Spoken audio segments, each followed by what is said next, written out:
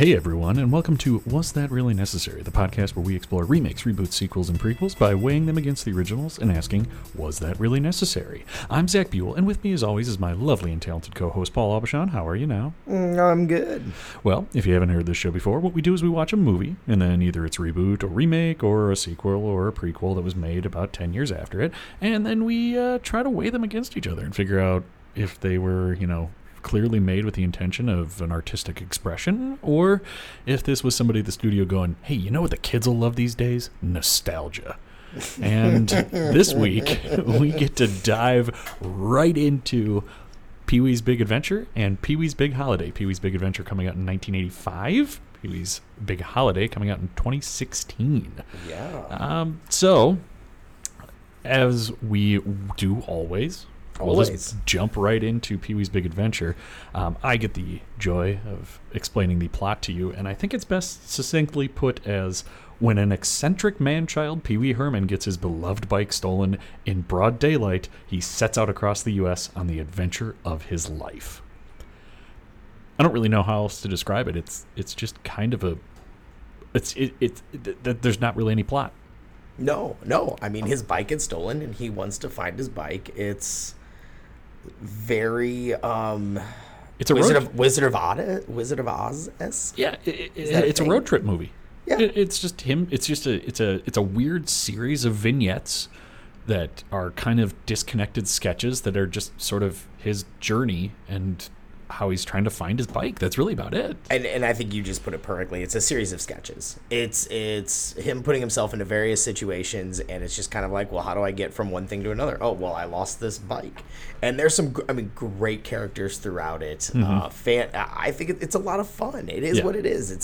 It's based off his characters, Pee-wee's Playhouse. Yep. It's very Pee-wee-esque. At the height of the Pee-wee career. Yeah, it starts off, Paul Reubens playing Pee-wee Herman in a couple of sketch shows. He creates the character, and it becomes this big thing. He ends up with Pee-wee's Playhouse, which is, he runs as a few theatrical shows, and they actually start a literal TV series. There was an HBO special, and they approach and they say, hey, we'd love to do a movie. And at first he was actually pretty apprehensive about doing this, saying that he didn't really know how to put Pee-wee's Playhouse into a movie format, which it kind of makes sense. There's not really an overarching plot to him.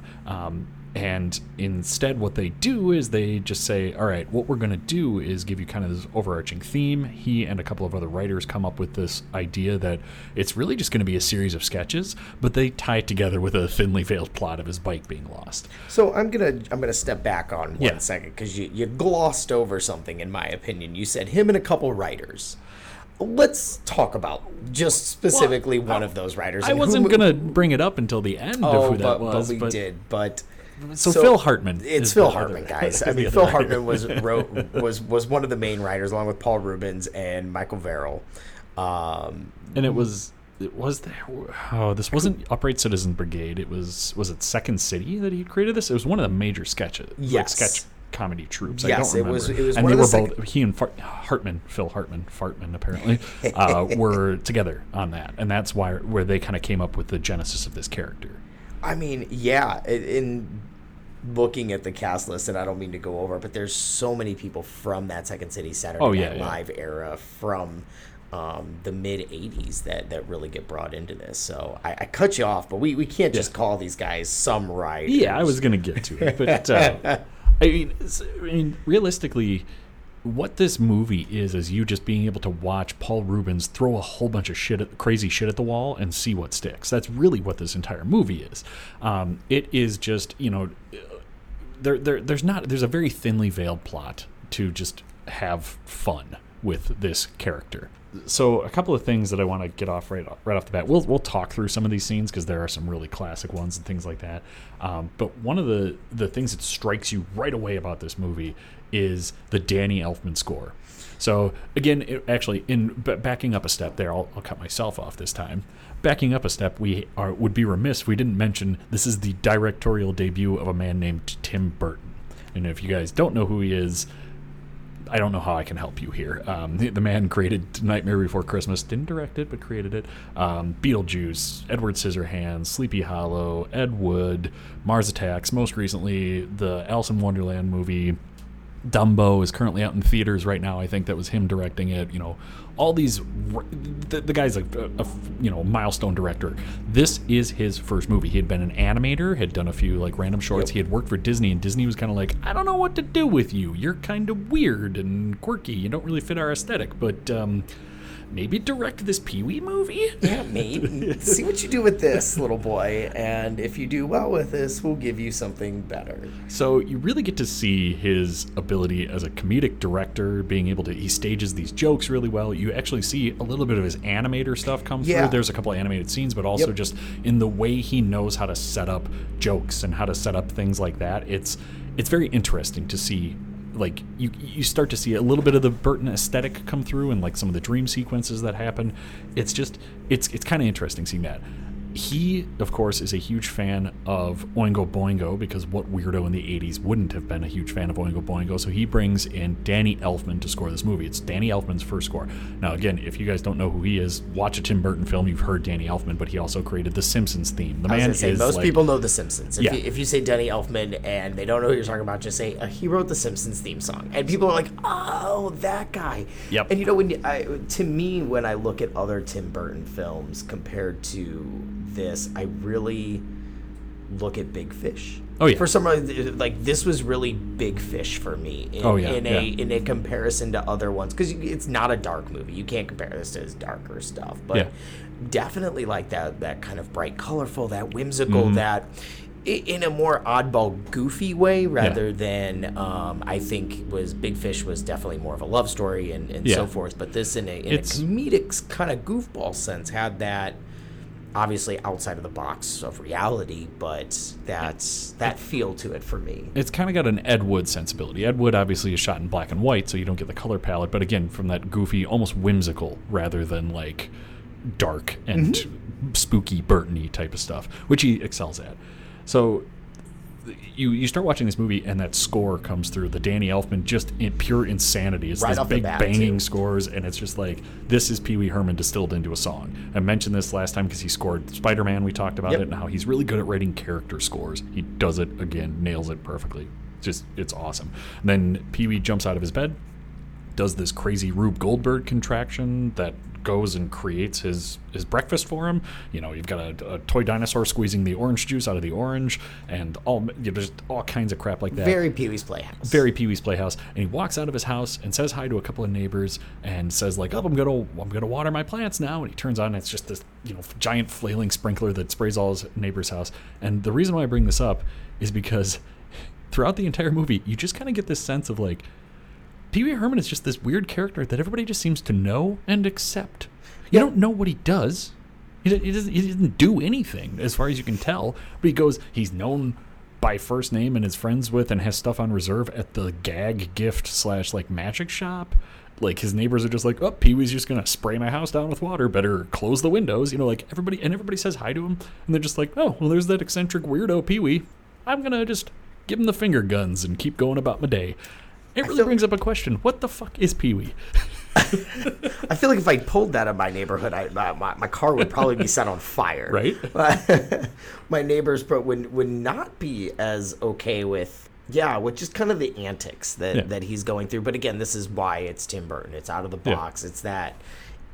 Well, and Paul Rubens, he means for this character to just be this wacky man-child that doesn't mean anything, but everybody loves. And throughout the movie, that's just recurring theme. He befriends the person that picks him up in hitchhiking, who turns out to be a serial killer or whatever. As far as we know, he's an escaped convict.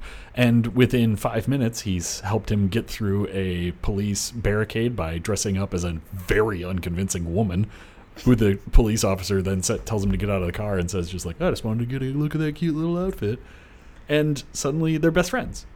Like it's just amazing. Throughout the entire movie, he befriends bikers by dancing to tequila in that famous scene. Like he I love that. It's everything. It's my favorite scene of the whole movie. It's just so weird. So like as I'm going through watching this movie, I just keep thinking like it makes no sense. He's so weird. He's such a weird man-child. He just. Why does everybody like him? What does he do that everybody loves him? Dottie is in love with him. I love Dottie. And I love Dottie too. And I found myself knowing that on the surface of this, understanding you're just supposed to put that in the back of your mind. You're not supposed to dissect you're not supposed to question any but that this. Just made me question it more. See, I think maybe I just dumbed myself down when watching this because I didn't question. I'm just like, yeah, that's Pee-wee. And I think that's what you're supposed to do. Obviously, Pee-wee's Playhouse, there's supposed to be some, you're not supposed to go into this blind. You're supposed to be accepting, like, yes, this is Pee-wee. The character. The guy just wakes up and tapes his face and then makes funny noises at himself in the mirror. Because he's a man-child. He is a man-child. I don't know why, but Mark Holton's character, I love him, but I want to just, like, punch him in the face. I like Mark Holton as a character actor. For those of you guys who aren't... It's not for sale, Francis. It's not for sale, Francis.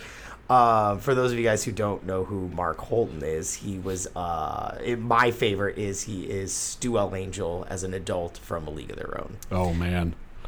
I didn't even think of that. I always think of him as the one remaining, like, sort of continuity thread between most of the Leprechaun movies. Yes. Was it Teen Wolf? Yes, it was Teen Wolf. He was the basketball player in Teen Wolf. But no, actually, I'll be honest, up until later, when I first saw League of Their Own, I was like, oh, it's Francis from Pee-wee's Big Adventure. Oh, yeah, I always see him as Francis. He's, I don't know why, but he is the quintessential man baby. Yeah. And he's Pee-wee's next door neighbor in this that is jealous of Pee-wee's bike, that really wants it, and is first suspected of stealing the bike. Pee-wee has the great scene where he fights him in the bathtub pool, and it is just amazing that he's just, playing around in this giant bathtub. They have a great fight scene. It's terrible. And then it's revealed that, yes, Francis did actually pay somebody to steal Pee-wee's bike, but then at that point, there's too much heat on it. He tells him to just get rid of it, and the bike is gone, and that starts this road trip of Pee-wee trying to find out. Because they tell him the bike is where? Pee-wee goes to a fortune teller, which, by the way, I don't know if you noticed this, but did you look at the fortune tellers? If anybody else has watched these with us, he goes to a fortune teller, and her sign says, palms red, tarot cards, income tax returns. I was going to say, and does your income taxes. So, brilliant trilogy right there of just things to do. But she tells him that it is in the Alamo in the basement. So he then has to get to the Alamo, thus starting the road trip that he goes off on. This is how it all gets started. Someone tells him he needs to go somewhere, so he needs to find the basement to the Alamo. Yep. So then he gets picked up by Mickey as the escaped convict that kind of goes with him through some adventures. They end up having that brilliant scene where he's dumped in the desert and a whole bunch of taxidermied animals are around him and scare him with a couple of live animals in there. It's hilarious. And then he encounters probably this thing gave me nightmares as a child. It is the probably most Tim Burton scene of the movie, but he encounters Large Marge. I love Large Marge. Large Marge is a ghost trucker that he discovers. She picks him up, she takes him there and tells him that Large Marge sent him. She describes a terrible accident and says, and he looked like this, and it face turns into this stupid claymation thing, which just terrified me as a kid. And then he finds out that Large Marge was dead the whole time. She was dead the whole time. She didn't fucking blink once. Yeah, she didn't blink throughout the entire thing. It was an incredible blinked. thing. He then gets, after he eats, he realizes that he lost his wallet, so he has to wash some dishes, and they have the great set piece of being set near the dinosaurs, which I always wondered where those are. They're at the Wheel Inn restaurant in Cabazon, California, near Palm Springs. They are absolutely iconic. The minute not only from Pee-wee's Big Adventure, but any road trip movie that takes place in California stops at these fucking dinosaurs. Yep. Like, you just know where they are. He eventually gets to Texas and has another one of my favorite scenes, which is when he's talking to Dottie on the payphone, and she says, "Where are you?" And he goes, "Oh, I'm in Texas." And she says, "Oh, really? How do I know?" And he goes, just screams out the phone booth, "The stars at night are big and bright," and everybody on the road just stops and claps and says, "Deep in the heart of Texas." And it's just so profoundly stupid that he does that. I love that, and honestly, Jan Hooks as the tour guide. Improvising her entire scene basically is an Alamo tour guide. Oh my gosh. She was so good. Again, if you don't know who Jan Hooks was, she was Saturday Night Live alumni. Yeah. She's amazing. You would know her face, but she was great in that scene. Yeah. And then from there, he goes into the biker scene. And again, there's no plot to speak of, so we're just kind of describing the scenes. But this is the other famous, it's the tequila scene. So he goes in to a biker bar and shouts at them that he's trying to use the phone, which is great. Big Mama, Biker Mama, whatever her name is, comes over, who is, by the way, Elvira out of makeup.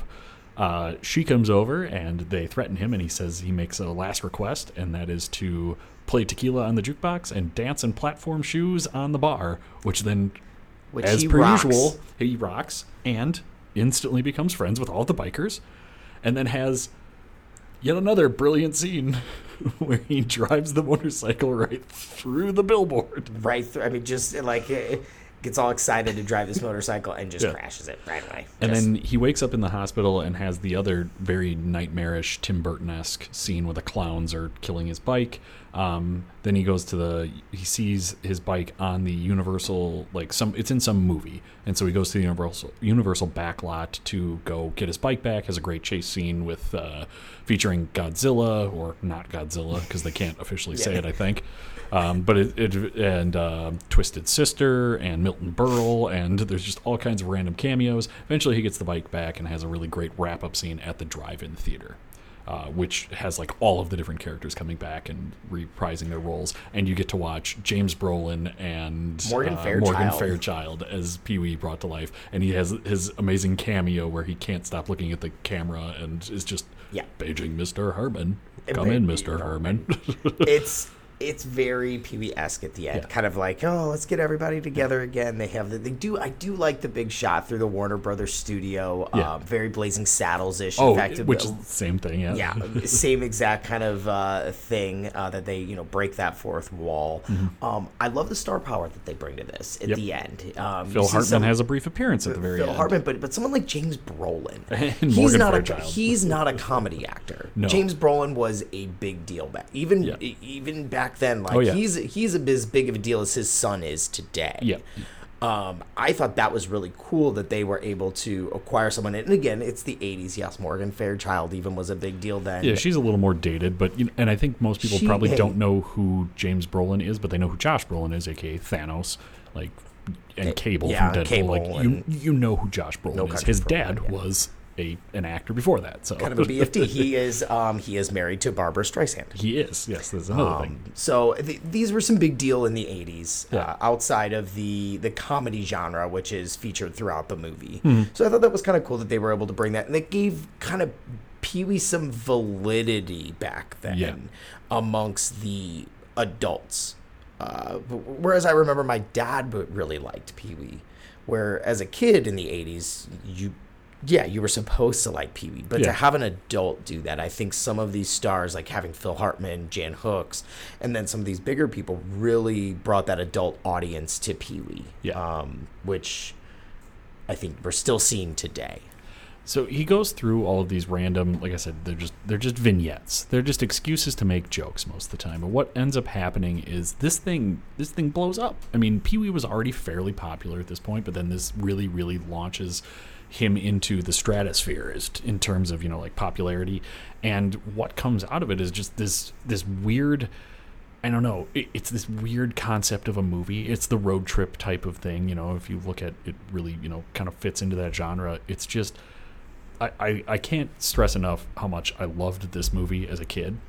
Like I said, Large Marge terrified me, but I kept coming back to it. I Know You Are, But What Am I has been in my vocabulary since whenever the Pee-wee Herman laughs, this was a huge nostalgia trip for me, and going back and rewatching it held up. In fact, I noticed more things, especially on a technical filmmaking level, than I ever had watching this previously. It's a very competently made movie, if not a little amateurish, but it's Tim Burton's first film. Yeah. And it's plays to his strengths as a filmmaker, which is he's not a great storyteller. What he is really good at is setting a scene and a tone. And he basically just gets to do that because this entire movie is just setting up a scene, shooting it, and then moving on to the next one. Yep, and then on to the next. No, I wholeheartedly agree with you. This movie only cost $6 million to make. And when I say only, you look at that as to what they did. The location. Looks incredible.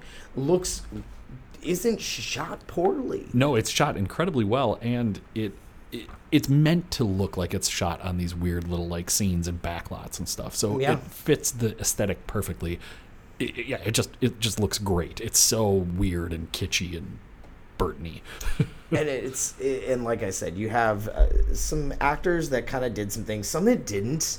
I really liked. She goes by E.G. Daly now, or Elizabeth Daly. Yep. If you are the quote unquote millennial, you will recognize her voice as Tommy Pickles from Rugrats. And she's one of the Powerpuff Girls, isn't she? I believe it wasn't my jam, but yes, she was one of the Powerpuff Girls. She's a very famous voice actress. If you hear her speak, you're gonna know exactly who she is right Dottie. away. She's Dottie. Pee-wee's quote-unquote love interest, although Paul Reubens has gone on record as saying that Pee-wee is asexual, so that's why he just watched this whole movie. He just rebukes every advance she has on him. He's just like, meh, just doesn't really care, which is perfect for the character. I think that's his thing. He doesn't care, so women love him more. I don't know. But yes, he always has women fighting over him, which... There's a funny line in the next movie we're going to talk about regarding that. But so made for $6 million. What does this do at the box office? Opening weekend abysmal, 99,000. Yep, but I think it was a limited release. It was a limited release, but which is usually when you have a movie like this that they don't really know what to do with, doesn't really fit into it. They just kind of go like, we'll dip our toe in the water, release it on a couple of screens. Gross. Just in the USA alone, this has done over $40 million, almost $41 million, which is crazy when you just look at the comparison between the budget and where it is. We're talking... That's a big hit. That's a hit. Big moneymaker, which is why they almost immediately greenlit a sequel, Big Top Pee-wee, which did not do nearly as well. But it didn't. And for good reason, wasn't nearly as good. So did you get a chance to see what some other assholes thought of this movie? I did. This came out in 1985. It was other movies that, if you guys are curious, number 1 was Back to the Future. Number 2 was Rambo First Blood Part 2. And number 3 was Rocky 4. So this is a very Stallone-heavy year. It was a Stallone-heavy year. So it was kind of curious to see just like what other people thought of it. So Rotten Tomatoes critics thought 87% loved it. And thought it was great. Audience about 79%, so they're pretty steady there. People on Amazon, they got some varying opinions there. So, I found a 5-star review. Is that what you'd like to start with there, Paul? I would love to hear what the people who liked this had to say about it. So I found one that was titled "Excellent, Funny Movie," and it was Pee-wee predated Mr. Bean. But the humor is very similar, very creative and funny film. Now, I don't know if anybody out there has seen Mr. Bean. I don't know that I'd call the humor very similar, and that was where it kind of fell short a little bit on this one, where it was just like, Mr. Bean doesn't talk. Pee-wee's pretty much all talking and jokes and everything. Yeah, Didn't really get the aesthetic there, but this person drew a clear parallel, loved it. So, kudos to them. In no way, shape, or form does this remind me of Mr. Bean at all. No. What about you, Paul? Did you manage to find a nice little 5-star review in here? I did. I found a 5-star review. It was called Good. My daughter loves it. That's it. 5 stars. 5 stars. My daughter loves it. Call it good. Go with 5 stars. How about a 1-star review? Where did you find it? There weren't that many of them. This is a very beloved movie. There were not. But there were some 1-star reviews. So what did you find for 1 star? One I was called Why. Okay.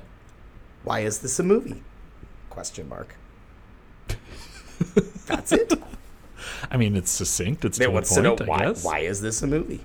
That is a different podcast, though. That's not our podcast. That is not our podcast. You got to tune into a different one to answer that question. Admittedly, with the way I feel about this, like I said, why does everybody love Pee-wee? I do guess I get the question. Why is this a movie? I do get it, actually.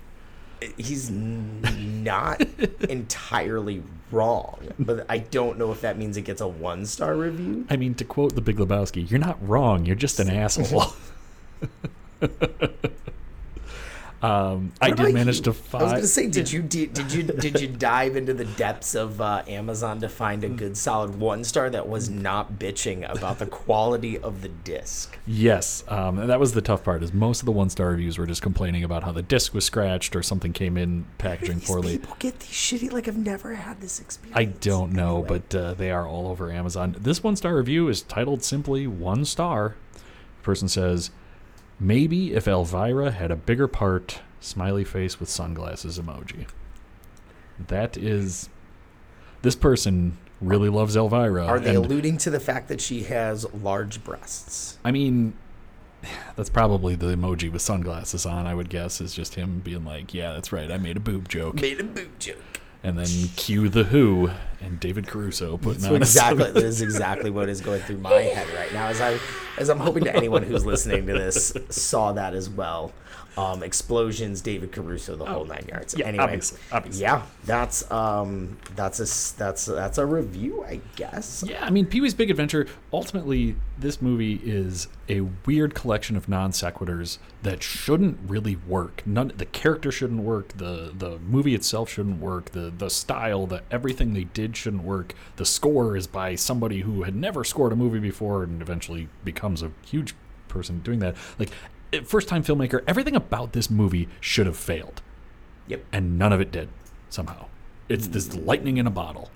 So now we come to 2016 rolls around. Paul Rust, who, if you guys don't know, is one of the writers who helped revive this. He approaches Paul Reubens saying that he loves Pee Wee Herman, helps him write a comeback Broadway play that they end up, writing together and going through that. Paul Rust has written a bunch of some of your beloved Arrested Development shows, a bunch of other stuff like that. He then gets together with our friend Judd Apatow, and they say, you know what we need? Judd who? Judd Apatow. I'm trying to think. He's got some moderate success as a stand-up comedian. Oh, right. He also produced everything in the mid-2000s that you think is funny, like 40-Year-Old Virgin and Knocked Up and all of those guys. Freaks and Geeks. They decide the world needs another Pee-wee movie. And they go to Paul Reubens. Paul Reubens says, yeah, I can get behind that. Netflix says, here's money. Here is X money. We don't know how much. And they say, go make us a new Pee-wee. So in 2016, they released Pee-wee's Big Holiday.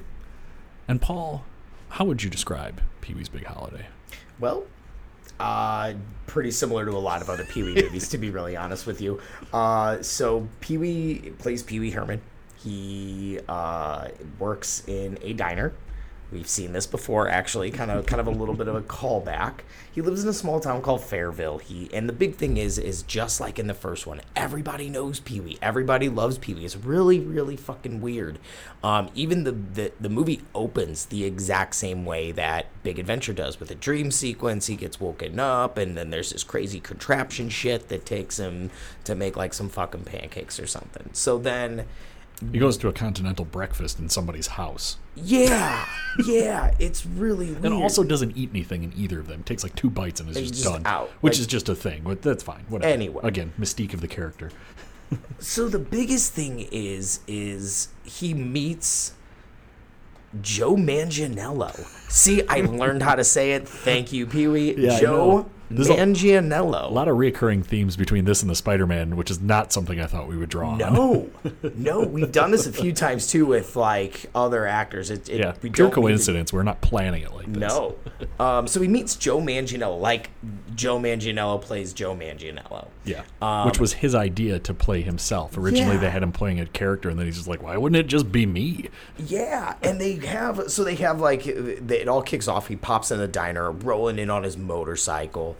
And they have very similar interests to weird shit. He makes him the best milkshake he's ever had. Best milk, and they eat root beer barrels with best candy straws. Anyway, quirky. It's quirky. It follows very, very much Big Adventure and the TV show and all the things that you've seen. So basically, they hit it off. They're best friends. Well, Joe Manganiello invites Pee-wee to go to New York for his birthday party. Well, Pee-wee's never left the city, and people want him to go, and he leaves and goes out on this adventure and starts a road trip movie. Just like we've seen before. Runs into a lot of different characters, runs into a female gang of robbers. Yeah, and I don't know who one of them is, but the two of them are Aaliyah Shawkat, whatever. She's maybe from Arrested Development. And then Stephanie Beatriz, who is, what's her character? She's Brooklyn Nine-Nine. She's the hard-nosed cop. I can't think of what her name is. Rosa. Thank you. Rosa from Brooklyn Nine-Nine, which, by the way, it took me a second to realize that was her because she's in a blonde wig and doing her normal, very bubbly voice. Yeah, totally. Not the, like, deadpan. Totally normal. Different. Yeah. He does meet, we do have some callbacks. We have Diane Salinger is back. I was happy that she was there playing a new character. A new character. New fun character. Yep. No callbacks to Large Marge, which I was kind of disappointed in. Yeah. But you have, like, David Arquette is in this. If you ever watched the show Justified, Coover is in there, which I love that show anyway. But yeah, he's there's a lot of callbacks. Brad William Hankey is in it. He is most recently, I would guess, known for playing Piscatelli in Orange Is the New Black. Yep. He's been in quite a few things since then. Well, that's he was Coover. I liked him in Split. Yep. But yeah, he really, really great in that one. Yep. Let's see. Just a lot of different kind of like we had been talking about. So without kind of beating the dead horse, the really the funny part for me is the end when Joe Manganiello's like in his room crying because Pee-wee can't get down there. He's stuck down a well. Yeah, he's just pouting in his room because Pee-wee isn't at this party that he invited him to. And it's just like his assistant comes up and it's just name dropping like, "Oh, well, Elton's downstairs waiting for you." And he's like, "Elton John?" And she's like, "Yes, I still can't go down there." And he's just playing this very emasculated man, and he is known for playing this very, very masculine individual. And it's just very funny to watch him play this character. And Pee-wee's Pee-wee. Like, there wasn't anything for me, just to be really honest with you. For me, there wasn't anything for me that stood out as like, oh, that one's, there was no Large Marge for me. There was no iconic scene that I'm like, oh, I will remember that scene for a long time. My take on this, especially when I was first watching it, is just watching it, looking at it like, okay, so he wakes up from a dream sequence. There's a weird, again, Rube Goldberg machine that just kind of takes him through creating his breakfast. There's a score that isn't quite Danny Elfman. They're trying. It just, everything initially felt very much like this was it was just trying to be a Pee-wee movie. And it's in capable hands, I thought, and I was just kind of, I was, at the beginning, I was disappointed because it felt like it was just trying too hard to rehash a Pee-wee movie. It felt forced. As it built, it grew on me. And especially now looking back on it, it wasn't a great movie by any means, but it was fun. It was handled by people that you could tell gave a shit about it.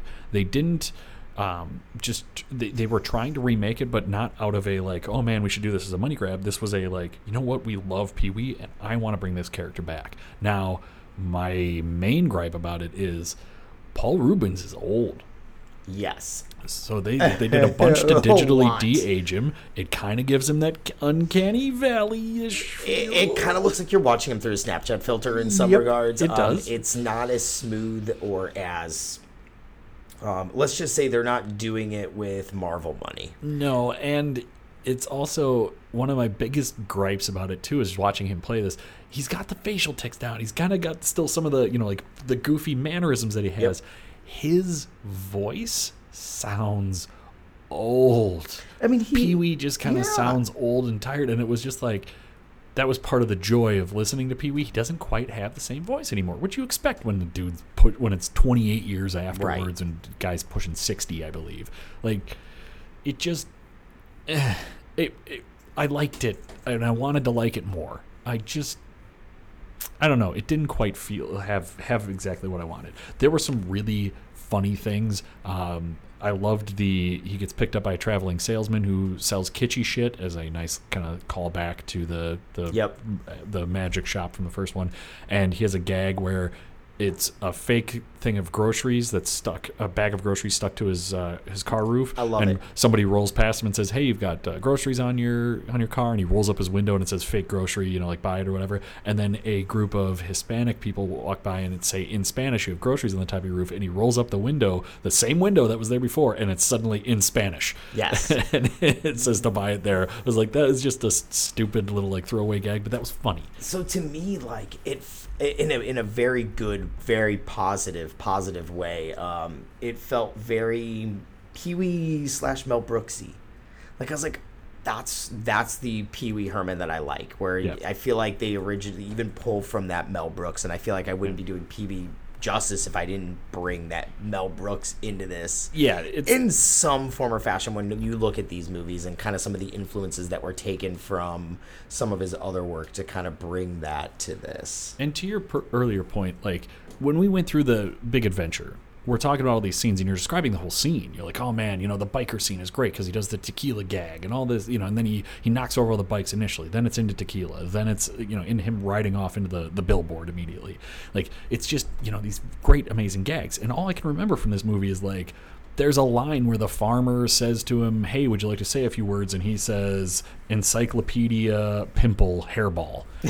All right, it's a funny joke, but that's what I remember. I don't remember the full scene of it. I remember these weird little random things. When he first meets Joe, he says, "Let's say chocolate," and they both go chocolate in the same time. It's funny little lines, funny little gags, but again, you don't until the very end. I felt when he falls into a well when he's right outside of Joe's birthday party, and then there's like that's a good scene, good give and take, but it just kind of, I don't know. It was funny little parts, but not as a whole. It didn't really work for me, and I wanted it to. I really did. I liked that his disguise trick worked again. Yes, I see. There were certain things that they call back, and Joe asked him at one point, "Have you ever had two women fight over you?" And he thinks for a minute, and then goes, "No." And I think that's the whole plot of Big Top Pee-wee. Yeah. There's just for those of you, who haven't seen Big Top Pee-wee, two women are fighting over him throughout the whole movie. So it's those kind of very subtle callbacks. I will be honest, I was looking for more hard callbacks. Yeah, I really wanted Mark Holton to make an appearance. He's still an active actor. I wanted E.G. Daily to make an appearance.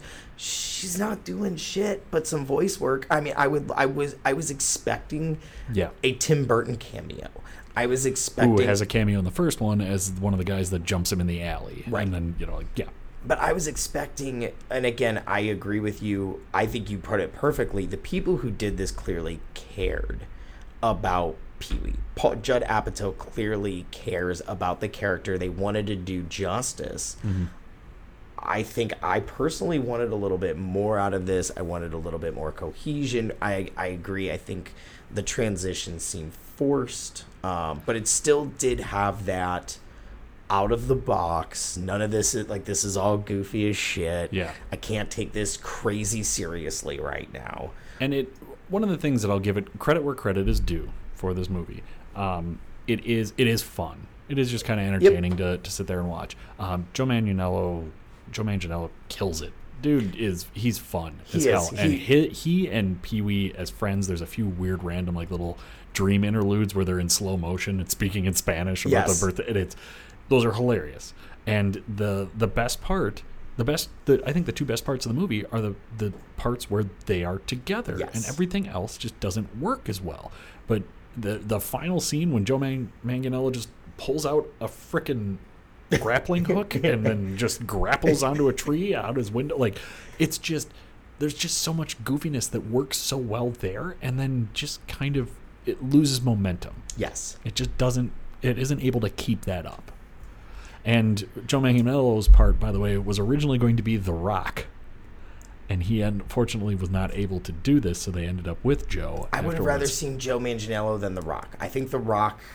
I think it could have worked, but I'm not displeased with the way Joe was in there. Joe Manganiello to me has always played, or I've only seen him or heard of him or watched him in serious roles. True Blood or anything like that, where he's the overly masculine.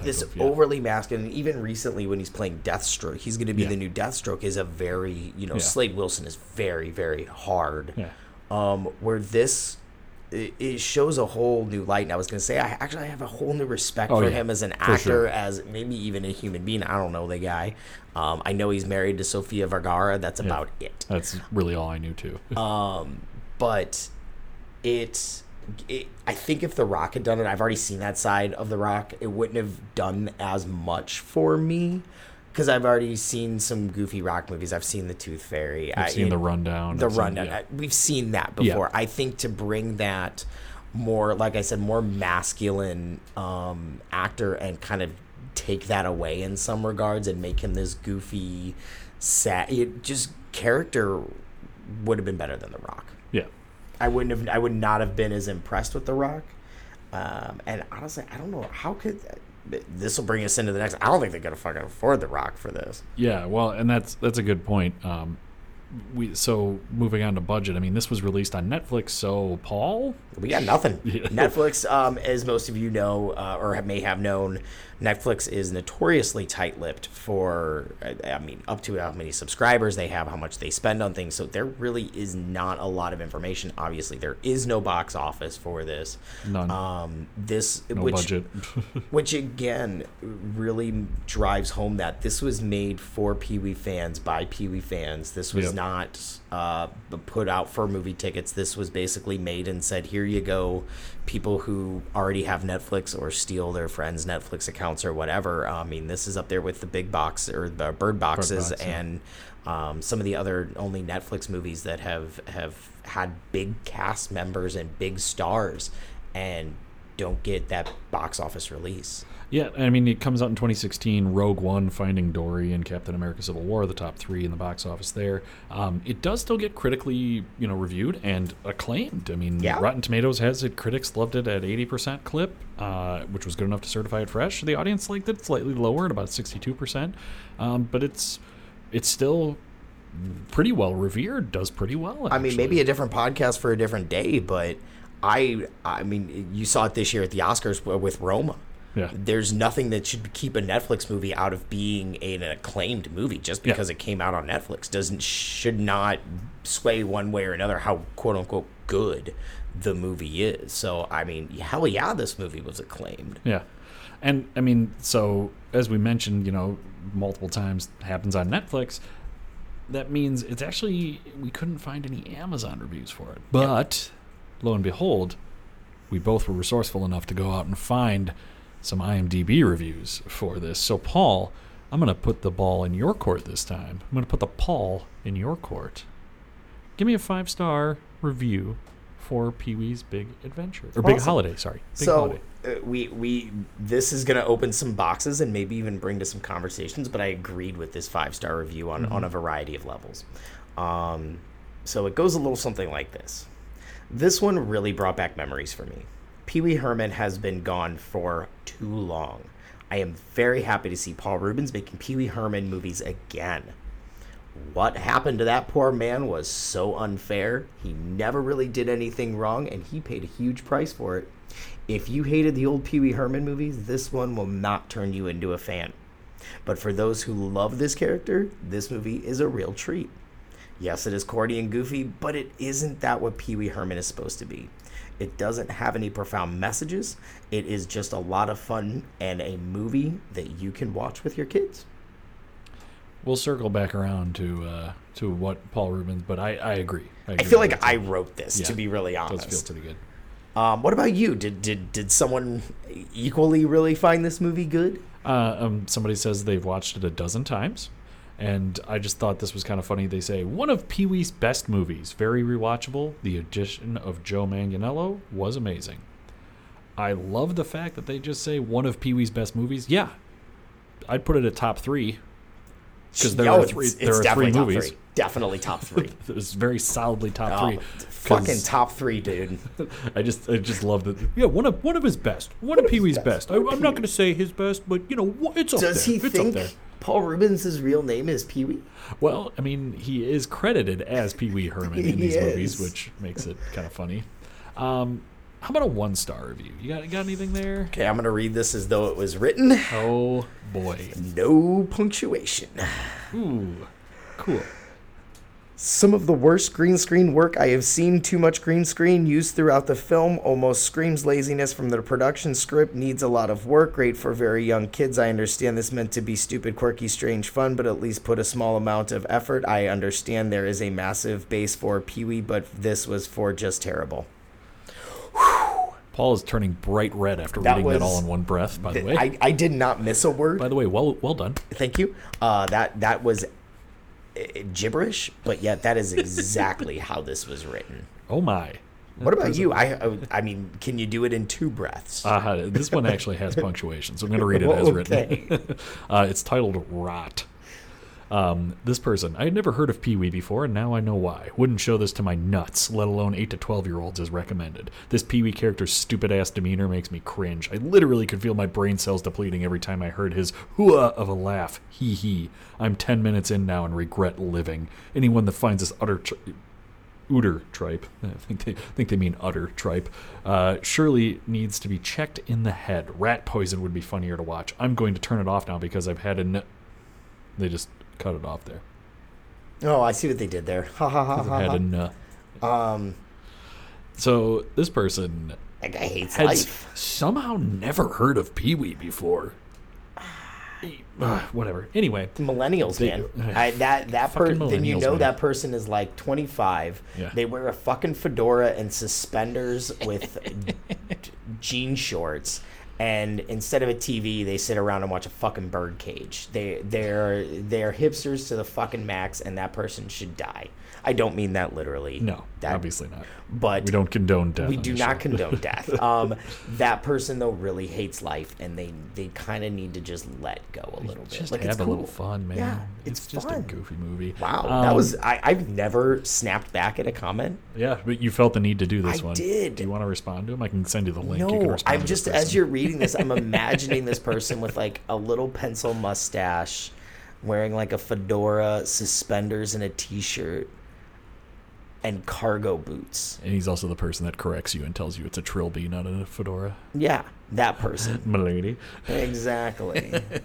Douche. This was Pee-wee's Big Holiday was directed by a guy named John Lee. In case anybody cares, he's done episodes of Wonder Shows and Inside Amy Schumer, Broad City, and a whole lot of garbage. That is my one major complaint about Pee-wee's Big Holiday was just that it wasn't as competently directed. When you're watching it back to back with Pee-wee's Big Adventure, which is again it's the early Tim Burton, but it's still Tim Burton. Say what you will about him, how his later movies have faltered. I'm a big Burton fan, but he is a very competent director and knows how to shoot it. So even crap like Dark Shadows looks nice. You know, it's just it was a little bit of a gripe there. So I don't think Tim Burton wants to remember Dark Shadows. I don't think Tim Burton does remember Dark Shadows. To be perfectly honest with you, he that movie was phoned in, but that is for a whole other podcast, I think. And by the way, I looked it up as we're talking here. Paul Rubens is 66 years old. Yeah, dude's old. They really, really digitally altered him. Mm-hmm. You can actually find some before and after pictures online of that process when I was digging around in some of this. Now, going back to something that you touched on in your review there, we would be remiss if we didn't say this. For those of you that don't know, part of the reason why Pee-wee disappeared was because Paul Rubens in the early 90s, late 80s, early 90s, 91, was sort of very maligned because he was caught publicly exposing himself. And they didn't even say that. He just had his hand. They thought he was. What actually happened was, for those of you that didn't grow up in this time or don't remember this, back in the like 70s, 80s, and 90s, before the real big rise of home video, they would have porn theaters. You could go and watch skin flicks, in quotes, at a theater with 50 of your strangest non-friends and go watch porn on a big screen. Yep. That was a thing. He was caught there, and he was caught supposedly masturbating. Again, it was kind of he was visiting his parents in like Sarasota, Florida. Yep. And got bored and was like, I'm in the oldest people city in the world. It smells like fucking mothballs. I might as well go watch some porn, I guess. So he went and watched porn and supposedly masturbated to it in a place where, like, of all places to do it, I guess that's probably the one safe place you would suspect, but was caught there and then was kind of pseudo blacklisted for a while, where they just kind of didn't want him to do anything. Now, there are a lot of retrospectives on this. You can actually go and find some of the interesting stories in there. He was much maligned for something that, I mean, yeah, it's kind of gross. I will admit that.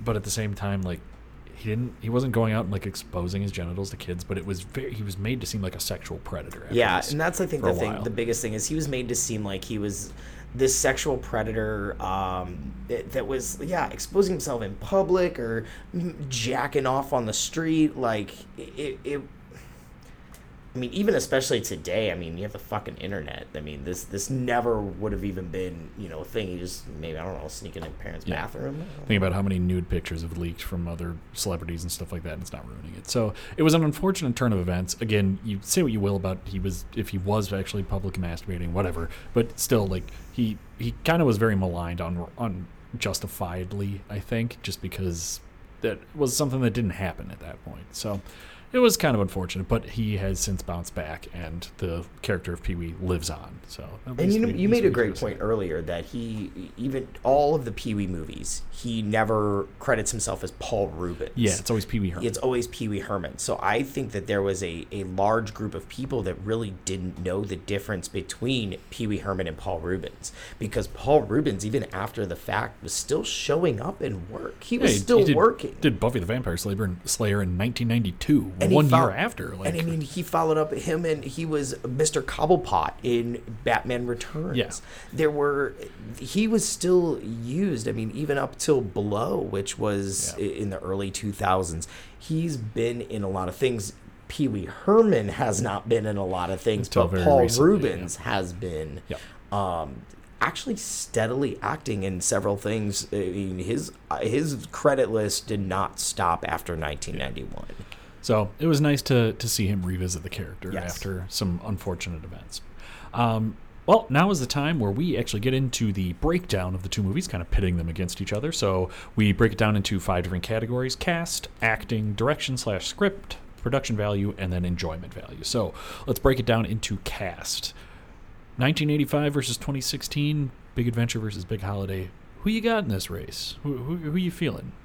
I got 1985. 1985? I think Joe Manganiello can't carry a whole cast, especially when he's only in the beginning and the end. Mm-hmm. I think they use some star power, but I didn't think they were characters like there were in the first one. You didn't have a Francis. You didn't have a Large Marge. You didn't have some of those just goofy as shit characters that you had in the first one. So that's me. I agree with that. And then that dovetails nicely into acting, which I have to go with 1985. I have to go to Big Adventure. I think that it's not that people didn't love what they were doing in Big Holiday. It's just that in Big Adventure, it was so new and so fresh and so weird. It was just such a unique vision. Everybody was on board with it. I really just loved the acting in Pee-wee's Big Adventure versus Big Holiday. I agree with you, actually. So this one I was really torn about because while I contradict myself saying Joe Manganiello can't carry a whole movie, I almost really enjoyed seeing him in that different light as I had mentioned earlier. But again, I don't think those few scenes really carried the whole movie for me. So I really do still give it to that 1985.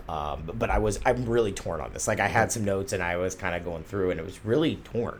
But I do have to, I think, agree with you in the end. The 1985, they were just committed. They were there you could tell they were there having fun. Yeah. Whereas, like I mentioned, I think a few times that I think this one just felt a little forced. Yep. Direction, script, I mean, for me, it's 1985, hands down. It's not that Big Holiday wasn't fun. It's just Big Adventure. It's one of those impossible lightning in a bottle. Everything came together and was so good, randomly. Yeah, it's 28 years from now, nobody will be talking about Big Adventure or Big Holiday. True. We will still be talking. Somebody will still be talking about Large Marge, the bike, and the tequila scene. There's no ifs, ands, or buts about it. Production value. I actually give it to the new one. I think so. One of the things that I did notice watching 1985, the production value was a lot of fun, but they show some of the close-ups of the bike, and you can kind of see that a lot of it is just kind of like puttied on there. It's not quite there. It was made on the $6 million budget. Looks good for $6 million, but it shows. Yep. The new one had a better production value on it. It just felt a little bit more polished, I guess, which makes sense when you're coming from a first-time filmmaker and weird character first time brought to screen. Yeah, so I mean, it's hard when you're looking at a movie based on visuals to even compare 1985 to now, just in the quality of film, the color spectrum that you can get on film now. I mean, the colors in Holiday just popped. Oh, yeah. There's a lot of bright colors. The sun's shining. Whereas they tried to do that with Adventure, but it just the technology wasn't there to capture that brightness, that in your face, almost fake, almost not real, almost cartoony feel to it. So that's why I'm giving it to the new one. What about enjoyment value? Where you at on that? I actually give it to the first one, man. The first one to me reminds me of that Blazing Saddles. I'm not gonna take this seriously. I'm gonna sit back. I'm gonna roll one, or I'm gonna get real baked, and I'm just gonna enjoy the shit out of this. Very much Blazing Saddles for me. The new one, I just kind of like, all right, you're gonna get to the party. Yeah. Okay. I enjoyed the new one, but yeah, I mean the old one, it just, again, like I said before, I loved it. I went back. I had all the nostalgia in the world, and this one held up. Like Jumanji kind of disappointed us, but this one, this did not pull a Jumanji on me by any means. Definitely did not pull a Jumanji on that. So we've gone through a whole lot of stuff here. What are your final thoughts on Big Adventure and Big Holiday? What are your final thoughts on Pee-wee here? Big Adventure will always have kind of a special place. Just with me in childhood, remembering where you were watching it with your dad, the tequila scene, doing the pyramid dance and all of that really stood out for me. This new one doesn't. Like I said, the highlight for me was Joe Manganiello, kind of that comedic back and forth he had with Pee-wee. Pretty much everything in the middle, I don't care. Just to be really honest with you, I could give a shit less. They tried to throw some actors that I recognize from TV, but again, like, I don't really give a shit about maybe.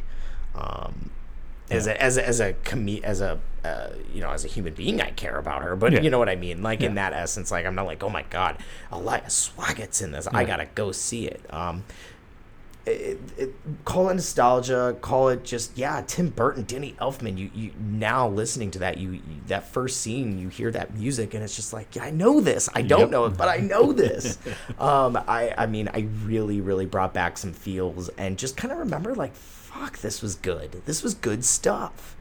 That's kind of my final thoughts. How about yours? I mean, you summed it up pretty amazingly. I feel like we're not really disagreeing on anything in the show, because this is exactly how like I said, my heart, I felt like the Grinch. My heart grew 3 sizes as soon as I started watching, and as soon as I was able to kind of sit there and just be like, holy shit, I love this. Like, hearing that score, watching all these amazingly weird things that Burton brought to screen, it just made me just so fucking happy. And the new one made me happy to see Pee-wee again, but it made me a little disappointed that it wasn't even that it was bad, it was just not good. And it's tough to watch these back to back, and it's tough to like kind of go in there and compare the two. It's not really fair to compare them, but that's exactly what this whole podcast is us comparing the shit out of stuff. Literally what we're doing. So it was good. My final thoughts are just like, I'm happy that they both exist in 2 very different ways, because hopefully the new one, if nothing else, gets people to go and watch Big Adventure again. Fuck Big Top. Well, so, all that being said, Paul, we gotta ask the question: was Pee-wee's Big Holiday really necessary? No, this movie was not necessary. This movie did not have to get made. This movie really brought, I think, really little to Pee-wee, other than it reminded Pee-wee to go watch a better Pee-wee. The only reason that I even toyed with saying yes to this was because it is not a cash grab. They put it on Netflix. They basically open source this shit to the world and said, we made this, fucking do whatever you want with it, because we know y'all trade accounts out there. That's the only reason I'm not like super hard on this, but was this necessary? No, it wasn't. It was a mediocre Pee-wee movie. And the only thing that this did was remind you to go watch more Pee-wee. Interestingly enough, I'm going to say yes, it was necessary because of exactly what you just said. It was made with care. Like I said, I was a little disappointed in how it ended up turning out, but this brings Pee-wee back. There was a Broadway play not too long ago that brought him back in there, but the reach of a Broadway play versus the reach of a Netflix movie even is just so vastly different. And if this is the way that we have to get people thinking about Pee Wee Herman again, that we have to make people forget that Paul Reubens was a quote-unquote like scumbag, which he wasn't, if this is how we have to do it, then yeah, fuck it. This is what we get then. I will... Was this necessary as a movie? No. Was it necessary to get Pee Wee back into my life? Yeah, I'm going to give it to that. So my question to you is... yes, it was necessary. My question then, to counter that, or some devil's advocate, this movie came out 3 years ago. It didn't really... There hasn't been... It's not like a show spun off. It's not like there's been other things going on with Pee-wee 3 years later. People aren't talking about it. So that's kind of why I kind of went towards the no. Like, it didn't... I don't think it worked. I think they wanted it to be more than what it did. I think if they had done a theatrical release and promoted it harder, I don't think it was promoted enough. I don't think that they did a lot with it. I think it was open source, which means a lot of people probably saw it, but I don't know if it got the buzz, and that's why I give my no answer. That's fair. I very much expected you to say that this was very necessary. That's why I laughed. I wouldn't say very necessary, but I think it was necessary. That's why I laughed when you said we weren't going to disagree. So no, this is good. This is good. I like that. So. As those of you that listened to our last episode know now, we always announce what we're going to do at the end for the next show, at the end of the show. And what we started doing was a new thing where we used to always just trade off picks, and now we're actually surprising each other by telling each other at the end of the show. So this week, Paul gets to tell me what he has chosen for our next shows, and you will get to hear me react to this, well, not live technically, but as live as you can get with a podcast, as to what we're doing next. So Paul, hit me with it. What is our next episode going to be on? Our next classic will be a Jamie Lee Curtis classic. Going a lot of different ways there. Not that one, horror fans. No. Not that one. We're gonna do Freaky Friday, folks. Oh. We're gonna bring you some Freaky Friday. I will admit this is by full request of my wife. Who would like to see us do a movie that she actually likes. I think she just really wants a Lindsay Lohan vehicle on here, doesn't she? You know what? I actually would tell you, I'm pretty sure she likes the original one more. But we're gonna start some shit with some Freaky Friday. Trust me, I'll tell you later. But it was better than the other one I was gonna do. All right. Great. Well, I guess tune in with us next time where we tackle and ask, was it really necessary about Freaky Friday? For everybody here, I'm Zach Buell. And I'm Paul Abishon. Thank you so much for listening. Like, subscribe, rate us. We love you guys. Talk to you later.